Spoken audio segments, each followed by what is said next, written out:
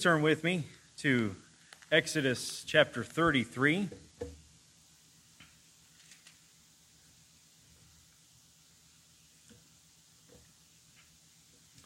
Exodus chapter 33.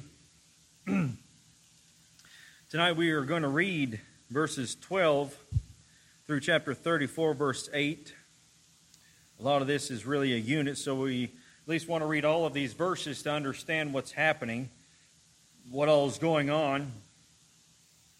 This is one of the most amazing passages of Scripture. This particular passage is where Moses asks of the Lord, "Show me your glory." And the Lord, he grants Moses his request. The backdrop of that is very important for us to understand as to why Moses is asking such a request by the Almighty God. Why would he ask the Lord, after everything that he has seen prior to this, why would he ask him, "Show me your glory"? What a request that is. A request that I wonder if many of us have prayed ourselves. As we are praying and we are entering into the throne room of grace, do we pray, "Lord, show me your glory"? It's a very bold request, but a request nonetheless that Moses had asked, the Lord had granted. And through this whole exchange, we see the character and the very nature of God put on display. It's very interesting that as Moses asks of the Lord, "Show me your glory," the Lord doesn't show him some great manifestation of his presence, but he speaks his name and he declares his name to Moses. Because it's in the very name of God that we see the glory of God. Not in great visible manifestations, as we've talked about before. The Christian faith is not visibly driven. It is driven by what we know of God. And here the veil is peeled back for us to gaze upon the glory of God in the very name of God. That his character is presented to Moses, and we are privileged to also see and to know what God claims about himself. You know, it's interesting. Moses has seen the great plagues that God has brought upon Egypt. He saw it. He saw how the Lord had parted the Red Sea. What great might and strength that the Lord has. What great power. He saw how the Lord made a manifestation of himself in the cloud by day and the pillar of fire by night. How the Lord, by his very power, had caused water to come out of the rock when Moses had struck it. How every morning that they would wake up, the Lord had provided manna for them. The Lord had provided quail for them. And after all of that, still Moses says, "Show me your glory. Show me what you're like. Let me see the innermost being of your nature and your character." You know, that's the very goal of everything that happens in the service and behind this pulpit. It's not about trying to present to anyone a great sermon. It's not about trying to follow any specific kind of a guideline to give you a 3-point sermon or a 2-point sermon or whatever the case is. The goal of every person that stands behind this pulpit is to lay before you the greatness of God. So that we leave out of here saying, "Wow, what a great sermon," but rather we say, "What an amazing God." That's the goal of everything that happens here. For us to have the glory of God laid before us through the pages of Scripture. And tonight, this passage that we are going over is needful for us to understand, of course, not only because of what it says about God and what it declares about God, but because this is referenced also in the New Testament as we've been going over. The very passage that we read, opening passage tonight in Romans 9. It's referenced again in 2 Corinthians, because in this particular event, It says when Moses comes down from the mountain, having been in the presence of God, and Moses has to veil his face because his face is shining with the Shekinah glory of God, reflecting the glory of God. And so it is needful for us to look at this passage, that when we see those references in the New Testament, we know exactly where it came from. There's some very interesting things that God says about himself and the implications of what he says that is very, very applicable to us, and hopefully, I pray, and gives us an even greater understanding of the majesty of our God. So if you would, please stand with me for the reading of God's Word. And we will begin in Exodus chapter 33, verse 12, and we will read through chapter 34, verse 8. Let us give our attention to the inspired, inerrant, authoritative, infallible words of the living God. Verse 12. Then Moses said to the Lord, "See, you say to me, bring up this people, but you yourself have not let me know whom you will send with me. Moreover, you have said, I have known you by name, and you have also found favor in my sight. Now therefore I pray you, if I have found favor in your sight, let me know your ways, that I may know you, so that I may find favor in your sight. Consider too that this nation is your people." And he said, "My presence shall go with you, and I will give you rest." Then he said to him, "If your presence does not go with us, do not lead us up from here. For how then can it be known that I have found favor in your sight, I and your people? Is it not by your going with us, so that we, I and your people, may be distinguished from all the other people who are upon the face of the earth?" The Lord said to Moses, "I will also do this thing of which you have spoken, for you have found favor in my sight, and I have known you by name." Then Moses said, "I pray you, show me your glory." And he said, "I myself will make all my goodness pass before you, and will proclaim the name of the Lord before you. And I will be gracious to whom I will be gracious, and will show compassion on whom I will show compassion." But he said, "You cannot see my face, for no man can see me and live." Then the Lord said, "Behold, there is a place by me, and you shall stand there on the rock.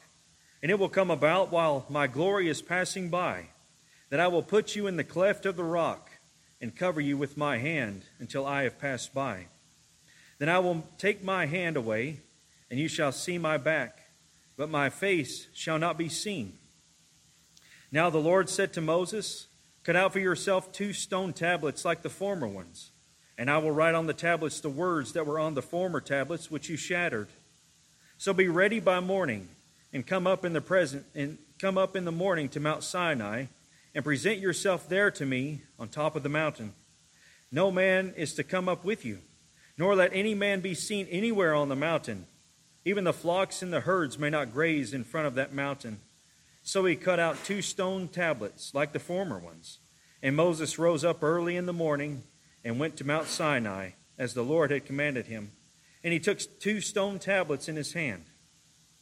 The Lord descended in the cloud and stood there with him as he called upon the name of the Lord. Then the Lord passed by in front of him and proclaimed, the Lord God, compassionate and gracious, slow to anger, and abounding in loving kindness and truth, who keeps loving kindness for thousands, who forgives iniquity, transgression, and sin. Yet he will by no means leave the guilty unpunished, visiting the iniquity of the fathers on the children and on the grandchildren to the 3rd and 4th generations. Moses made haste to bow low toward the earth and worship. Let's pray together. Father, we again come into your presence, and we ask and we beseech you, Lord, that the Spirit of God would give us an even greater understanding of your character and your nature through this passage of Scripture. Father, be glorified in your people this day and bless the preaching of your word. In Jesus' name we pray. Amen. Please be seated.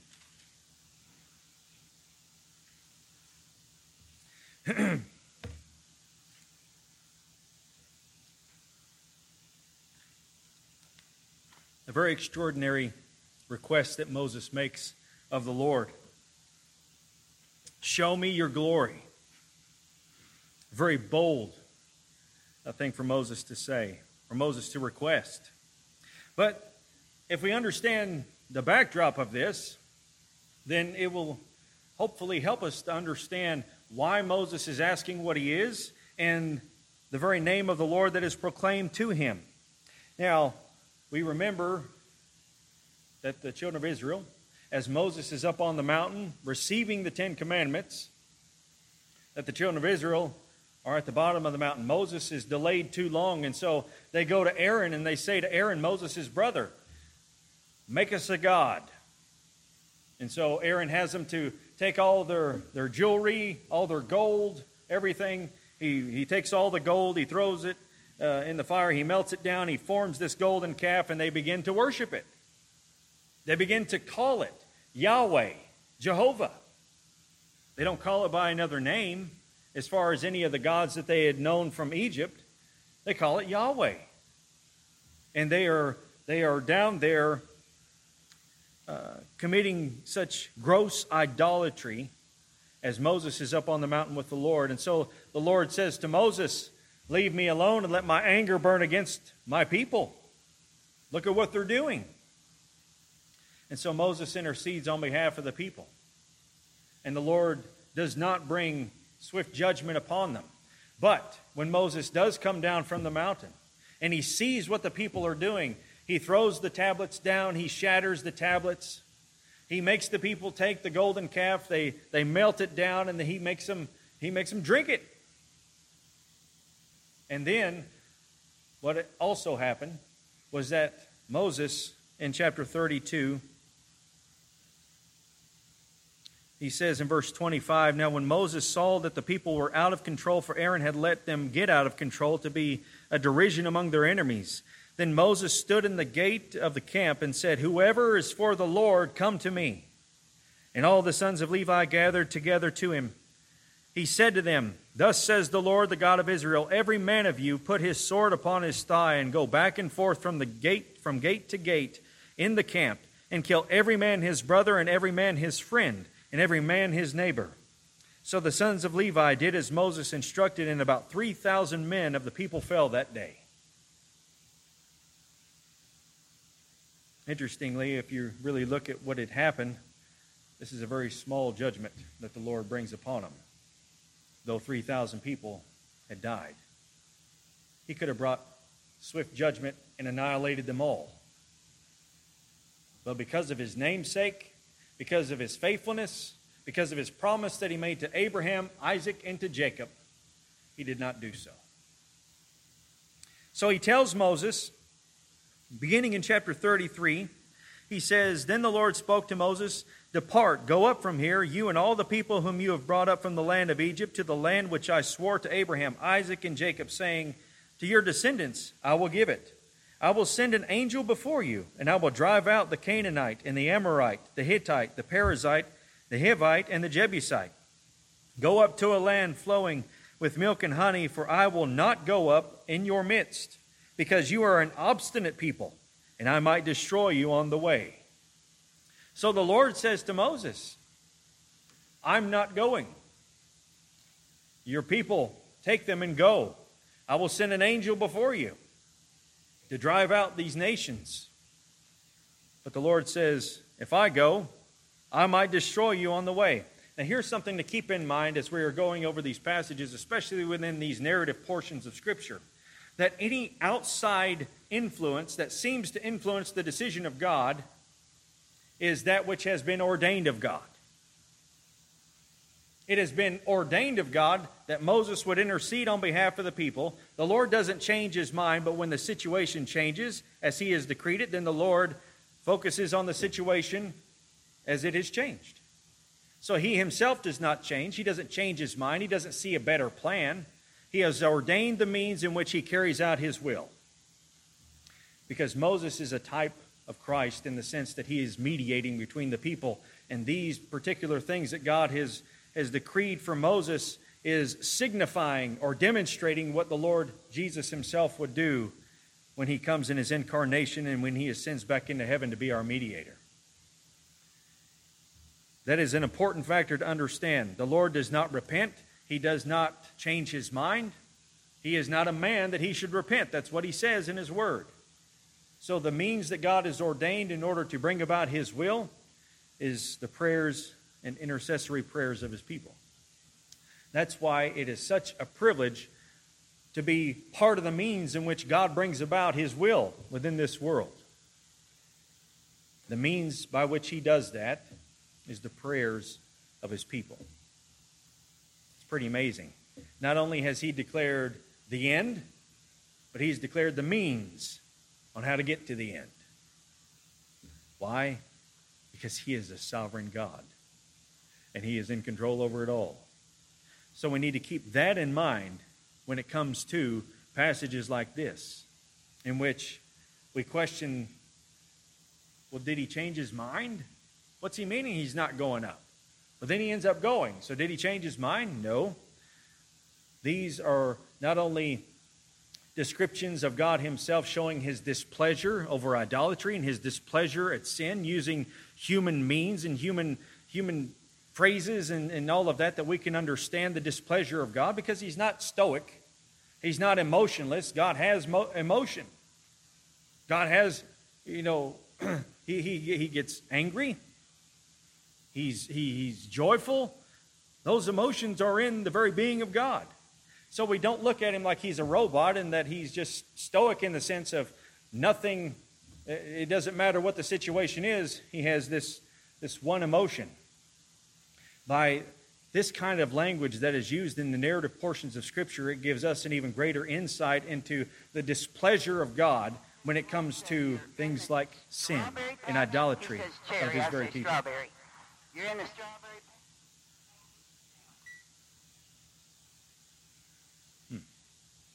That was interesting. Came out of that speaker, didn't it? Did somebody forgot to bound Satan, didn't they? You forgot to bind him. Somebody get on that. But these are ways that we can understand the displeasure of God when it comes to idolatry that occurs and the sin that occurs against him. So these are important passages because it does give us an even greater insight into the very character of God, into the very heart of God. So Moses is going to intercede on behalf of the people.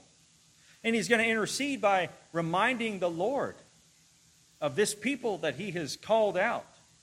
This people that he has chosen out of all the nations of the earth to be his people and for him to be their God. What would the nations say to hear that God has done all these amazing wonders within Egypt and he's brought them out by a mighty hand only to be destroyed by a smaller nation when they get into the promised land? So Moses is saying, if you're not going with us, we're not going. He's not being irreverent, but he is acknowledging this very thing, that without you, we are nothing. If you don't go with us, then we are not set apart from the nations that you will bring your wrath upon. The nations who are in darkness. And so he says to the Lord, see, you say to me, bring up this people, but you yourself have not let me know whom you will send with me. Moreover, you have said, I have known you by name, and you have also found favor in my sight. So Moses is entreating the Lord. Now, therefore, I pray you, if I have found favor in your sight, let me know your ways that I may know you, so that I may find favor in your sight. Consider, too, that this nation is your people. And he, meaning the Lord, says back to Moses, my presence shall go with you, and I will give you rest. So the Lord does say to Moses, my presence shall go with you. What is it that Moses is needing? He's needing assurance. That's what he's needing. He's lacking assurance throughout this whole ordeal. He's basically saying to the Lord, if I have really found favor in your sight, if I have been called to lead this people, then don't leave me in uncertainty. I need to know that you are coming with me. Because without you, what are we? We're not distinguished anymore. Because the Scripture makes that very clear. What other nation is like Israel who has the Lord their God? All the rest of the nations they're in darkness. They're in idolatry. Israel has been the nation that God has chosen, not out of anything that was good intrinsically in them, but simply because God chose to extend His love to this group and to make Himself known to this specific people out of all the nations of the earth. That's what made them unique. And in the time in which they're not the biggest nation, the Lord had made very clear in Deuteronomy 7, it's not because you're greater than any other. You're actually one of the smallest. But because of that very reality, because of that fact, that's what made them, again, unique. And that's what made or ascribed even greater glory to God by the people, is because they shouldn't have been in existence. They shouldn't have been able to go against the nations that they did and come out victorious. But they did because the Lord their God was with them. So that distinguished them above all the rest. And so Moses is petitioning the Lord. If I have found favor in your sight, if I have found that grace in your sight, make known to me your ways. Make known to me the way that we're going. Make known to me who you are. Let me see into the innermost being of who you are, that I can have even greater assurance that your presence is going with us. Will your presence not go with us because this obstinate people becomes obstinate again? Perhaps that's what he's thinking. The Lord has brought out this people with a mighty hand. And as the Lord says, they're an obstinate people. They're a stiff-necked people. They're a rebellious people. And on account of the idolatrous act that they had just committed, this is where the Lord says, I'm not going. And so the Lord says, my presence will go with you.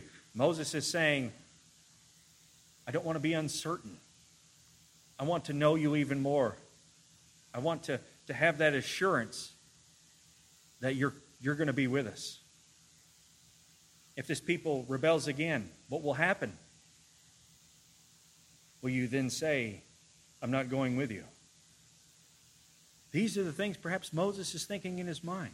That's why he keeps petitioning the Lord. And the Lord says, I'm going to go with you. But he keeps asking of the Lord because he needs that assurance.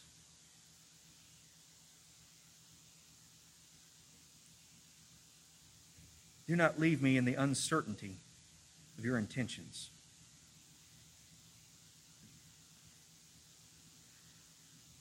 So, the passage tells us, as Moses is petitioning the Lord says to Moses, I will also do this thing of which you have spoken, for you have found favor in my sight, and I have known you by name. On account of Moses, and on account of the grace that God has extended to Moses, that grace that is overflowing to the rest of the people, the Lord says again, I will do this thing that I have said. You have found favor in my sight, and I have known you by name. But then he makes a very extraordinary request. A request, really, that no other has made. Others have seen the very glory of God in the Scripture. But some of these others did not ask for it. And in the moment that it happened, when Isaiah sees it, what does Isaiah say? I'm ruined. I'm coming apart. Peter says, depart from me, Lord, I'm a sinful man. The Apostle John falls at his feet like a dead man. He passes out at the mere sight of the glorious risen Christ. Moses says, show me your glory.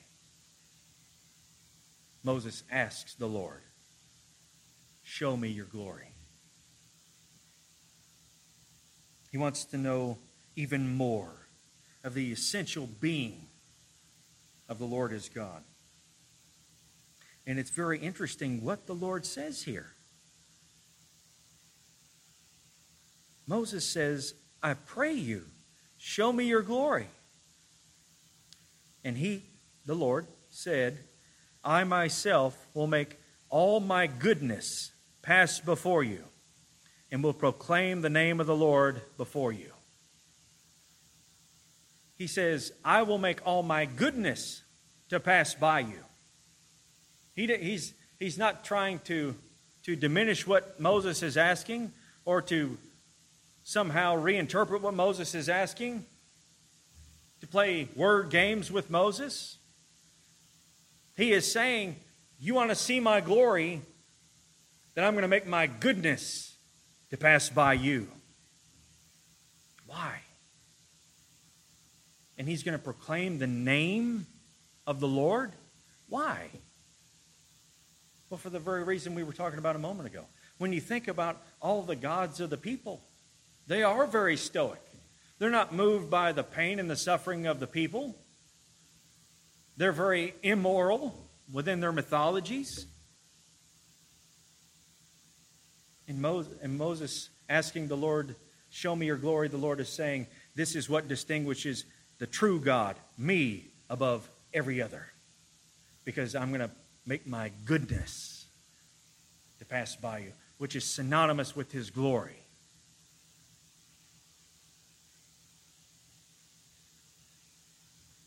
And it's very interesting as well, very amazing what he says. When he says, I will proclaim the name of the Lord, that's all capitals, I will proclaim the name of Yahweh before you, and I will be gracious to whom I will be gracious, and will show compassion on whom I will show compassion. Now, he just said in Exodus chapter 3, verse 14, when he is expressing to Moses his very character and his nature, he says, I am who I am. And here he says, I will have compassion on whom I will have compassion. It's like it's a play on words in which the Lord has first declared his very being. I am the self-existent one, and this is what I do. Just as he is the self-existent one in Exodus chapter 3, he is the one who exists. He is the independent one. He's the self-sufficient one. He is the immutable one. He's the unchangeable God. He is the sovereign God who needs nothing to be who he is. So too when he says, I will have mercy upon whom I will have mercy, that is part of his name. And he is declaring that there are no outside influences that make me to be compassionate on whom I will be compassionate. It is by his very nature that he chooses to be compassionate on whom he will be compassionate. That is his name. And in so doing, he is expressing that he is sovereign and that he is free to do what he chooses. In the very freedom of God, he does not give up to man. The very free will of God, he does not give up to man. In the time in which God gives up this freedom to man, he is no longer the God of Scripture. Because what makes him the God of Scripture is his sovereign free will to do whatever he pleases in heaven and on earth. That's the very thing he's expressing. I will have compassion on whom I will have compassion. And he's saying it to Moses in light of all the idolatry that's just happened. It's not anything that has to do with you that will make me be compassionate to you. There is nothing good in you that would merit me to be compassionate to you. I will be compassionate on whom I will be compassionate. It is his free and sovereign choice to be compassionate on whom he will. And no outside influences can ever influence him to choose one way or the other. Because in man, there is no good thing. And so in his very name, he is expressing that very truth, that he is sovereign, he is free, he is independent. He needs nothing. He needs no one to be who he is. He chooses to extend mercy because he decides to do so. He tells Moses, you cannot see my face and live. And so he tells Moses of a place in which he will hide him. He will allow Moses to see what a finite being can see and live. But there's going to be some buffers there. Not only is he going to hide him in the cleft of the rock, not only is he going to put his hand over him until he fully passes by, not only is the Lord going to descend in a cloud and consume the mountain, that through the thickness of the cloud, that's going to be a buffer for Moses as well. These are the things, the graces of God that he is doing to Moses, that Moses may behold just some of the greatness and the splendor of who he is. He doesn't get to see him face to face as far as a visible manifestation of God. Not to the fullest extent. Had he seen visible manifestations of God? Yes. But to the extent that he's asking, you cannot see my face and live, he says. This is the King of Kings who dwells in unapproachable light. This is the King surrounded by the very brilliance that we call the glory of God, which is, as one theologian said, the glory of God, the brilliance of light that surrounds his very being, is his holiness put on display that causes the very seraphim that fly mid-heaven to be literally on fire with his glory, that it consumes them that much. One theologian said it would be much easier for us to try to walk barefoot on the sun than to stand in the presence of the living God and to have the veil pulled back to see the full-on glory of God. So the Lord is going to set buffers for Moses. He's going to hide him in the cleft of the rock.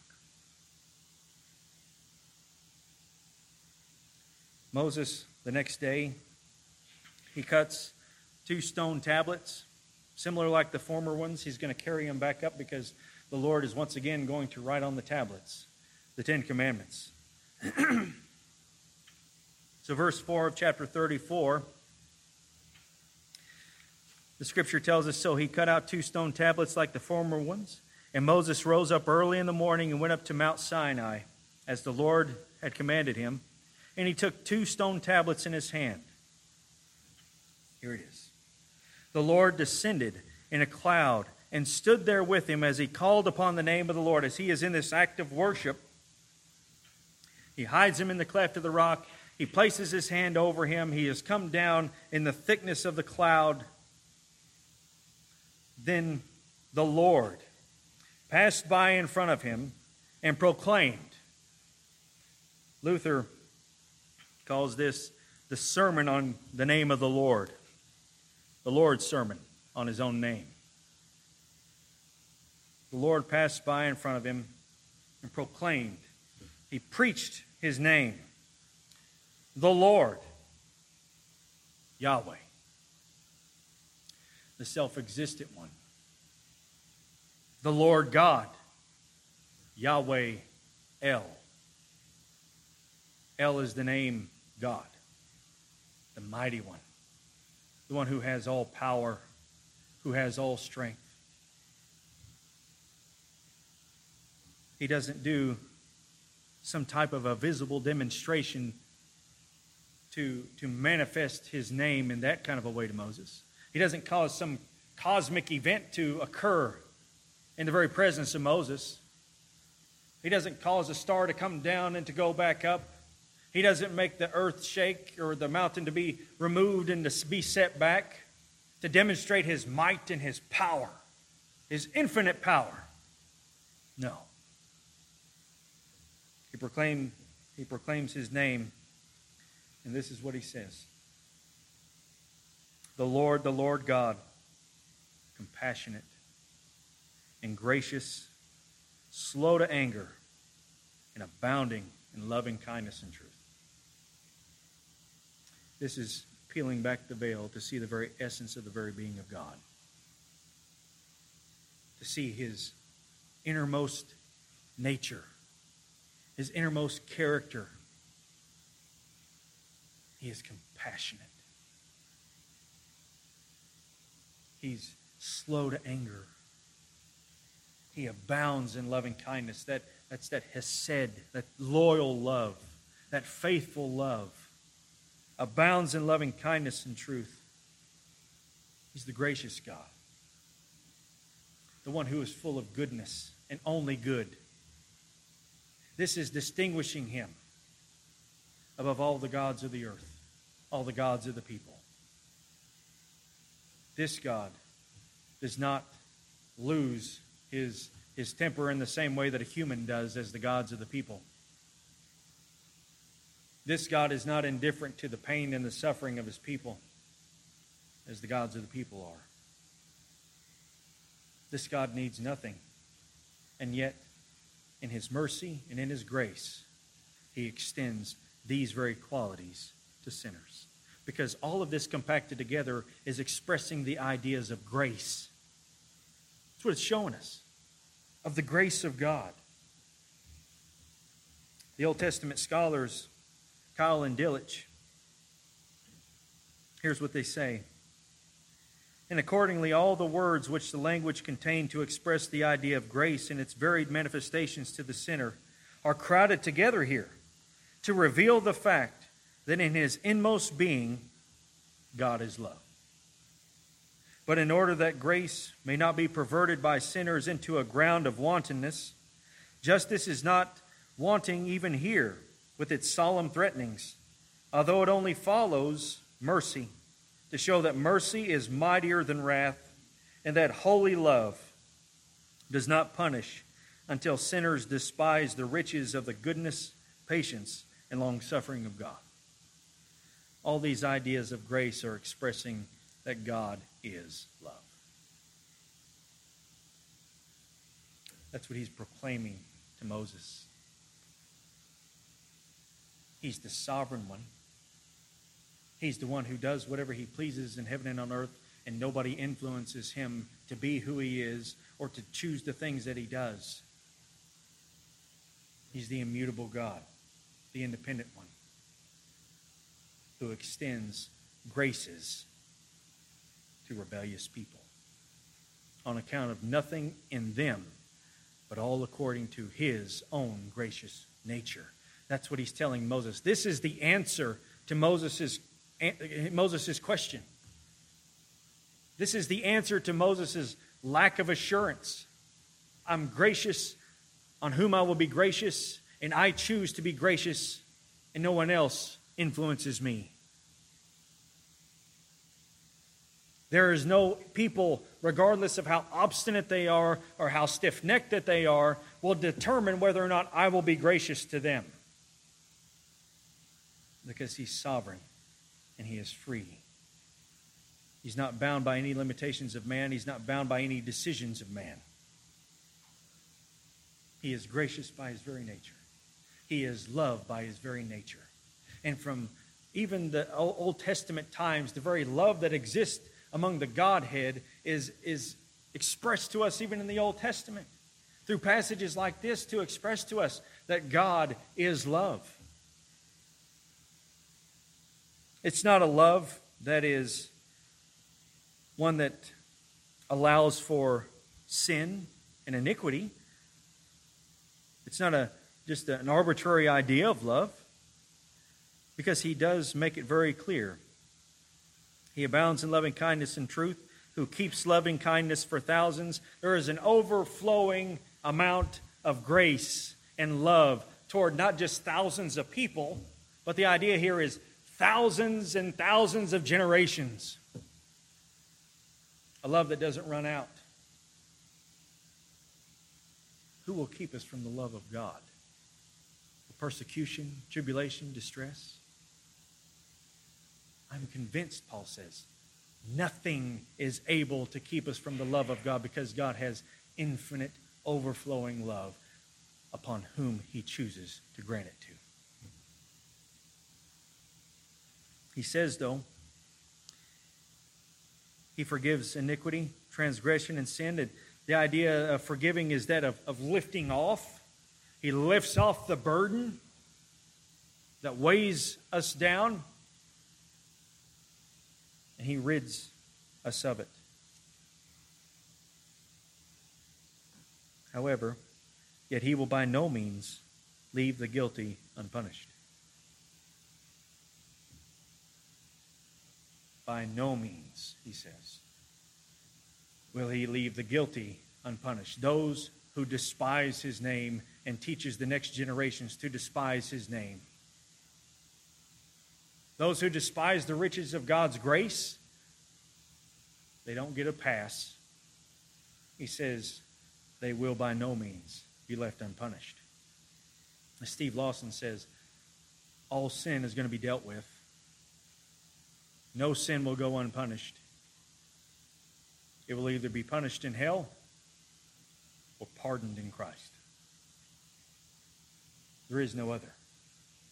For those that spurn the name of Christ, who trample him underfoot, trample the grace underfoot that he extends to sinners, they will by no means be left unpunished, for God is a consuming fire. But as these scholars had pointed out, the grace and the mercy come first before the wrath. Because the mercy and grace is mightier than the wrath. Our God is a gracious and merciful God who is only good. And throughout all of this, we're seeing His goodness put on display, so that when we come to those passages and we read of the goodness of God is what leads you to repentance, it's His very character and His very nature that is on display for you that leads you to repentance. That's why Nahum says, "For the Lord is good. He's a stronghold in the day of trouble, and He knows those who take refuge in Him." The goodness of God is synonymous here with His glory, and His glory is displayed in His sovereignty and His freedom, in His own decisions of being compassionate on whom He will be compassionate, of being gracious, of extending loving kindness, of withholding judgment. His glory is on display. And these are things that He is saying to Moses. These are things He's proclaiming to Moses. Now Moses is privileged as the Lord passes by, as the Lord is covering His hand over Moses, that Moses is able to see His back, is what it's referred to as His back, which is the reflection of His glory. Not Him, but the reflection of His glory that is what Moses sees. And upon seeing just the reflection of His glory, Moses has to veil his face when he comes down to the mountain, because even being in that immediate presence of God, his face is shining with the very glory of God. But as amazing as that is, and the knowledge of God that is being given to Moses in these very words, there is no greater revelation of God in His nature and in His character than in Christ Jesus, which even surpasses this very demonstration of God's glory. When you think of Christ, you're thinking of the glory of God veiled in human flesh. Again, the Christian faith is not driven by visual manifestations or visual occurrences or visual events at all. When you think of the Lord Jesus Christ, He has no stately form that we should desire Him. But through everything that He says, through everything that He does, you see the glory of God put on display even more so to demonstrate the very character, the gracious character, and the very infinite love of God that is found in the face of Christ. Paul says in 2 Corinthians that the glory that Moses had to veil his face with faded. It wasn't lasting. But us beholding the unveiled glory in the face of Christ is everlasting. Throughout His names, we see His character. We see His very nature. And some of these things we don't like to look at, and we don't like to admit sometimes when it comes to His sovereign free choice to do as He pleases. We don't like to think sometimes that God doesn't owe us anything, no matter how good that we perceive ourselves to be. We don't like that. We like to think that we're good enough that God is extending grace to us. And in fact, we're not. The Lord sovereignly bestows it upon whom He will. And the very thing that you see in that is sovereign, unconditional election of God. This is big God theology. This is not small God theology, a small God who is at the whims of man. This is a God in whom declares the end from the beginning, and man's free will stops at God's sovereign will, not the other way around. Now, passages like this should give us an even greater glimpse into his character and his nature, to produce certain responses from us. A response of awe, of viewing the glory of God in such a way. The importance of God's grace and his gracious character should be something that we behold. Because we think of God, we think of names for God, that he's the almighty God and he's the mighty God. He's the one who speaks creation into existence by the very word of his power. He upholds the entire universe. And we think of things like that that is such an amazing manifestation of God's glory and his power. And sometimes we diminish the very character of God when it comes to his gracious nature, that is the very sum of his glory, according to this passage. Something to behold is his love, his grace, and his mercy that produces humility in us. We see just what a big God he is. Produces in us, as Piper says, a hope. A hope not only for us, but a hope for those that are lost. That even though they may be obstinate, stiff-necked, God will have compassion on whom he will have compassion. And when the regenerating work of the Holy Spirit takes out a heart of stone and gives a heart of flesh, regardless of who they once were, they will call upon the name of the Lord. Because the sovereign God has decreed it.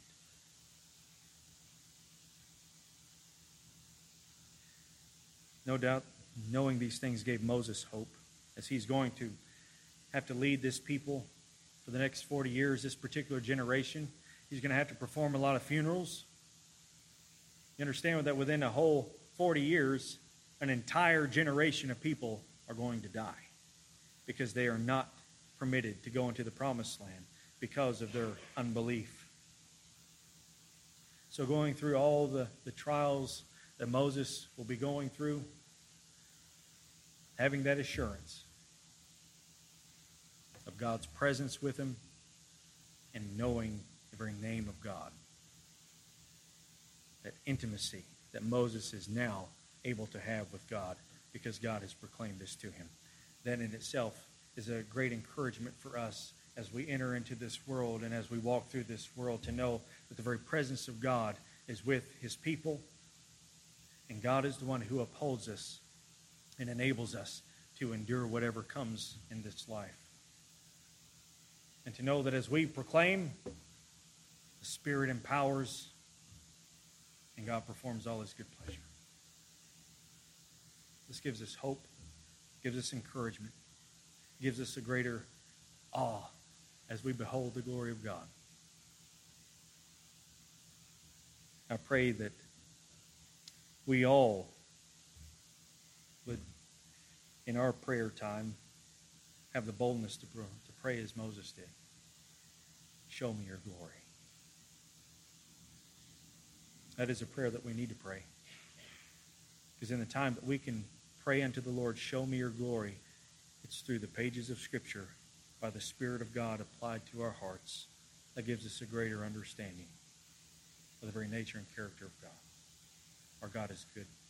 Our God is gracious. And our God's presence is always with us. Let's pray together. Holy Father, we again thank you for all that you are, all that you do. And Father, thank you for this portion of your word.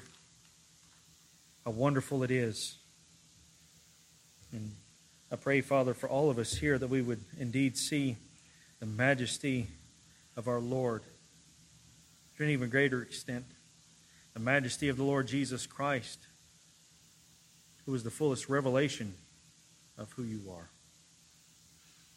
Help us, Father, not only to live in a way that honors you, but help us to spend more time in prayer, to dwell and to consider the things of what we read in Scripture of who you are, that the Spirit of God would grant us an even greater understanding of you, thereby bringing us even more so into a closer relationship to you. Help us to delight in you even more, Father. Through the pages of your word, let us see your glory. To you be the praise, the glory, and the honor in all things. In Jesus' name we pray. Amen. Thank you for your attention. You are dismissed.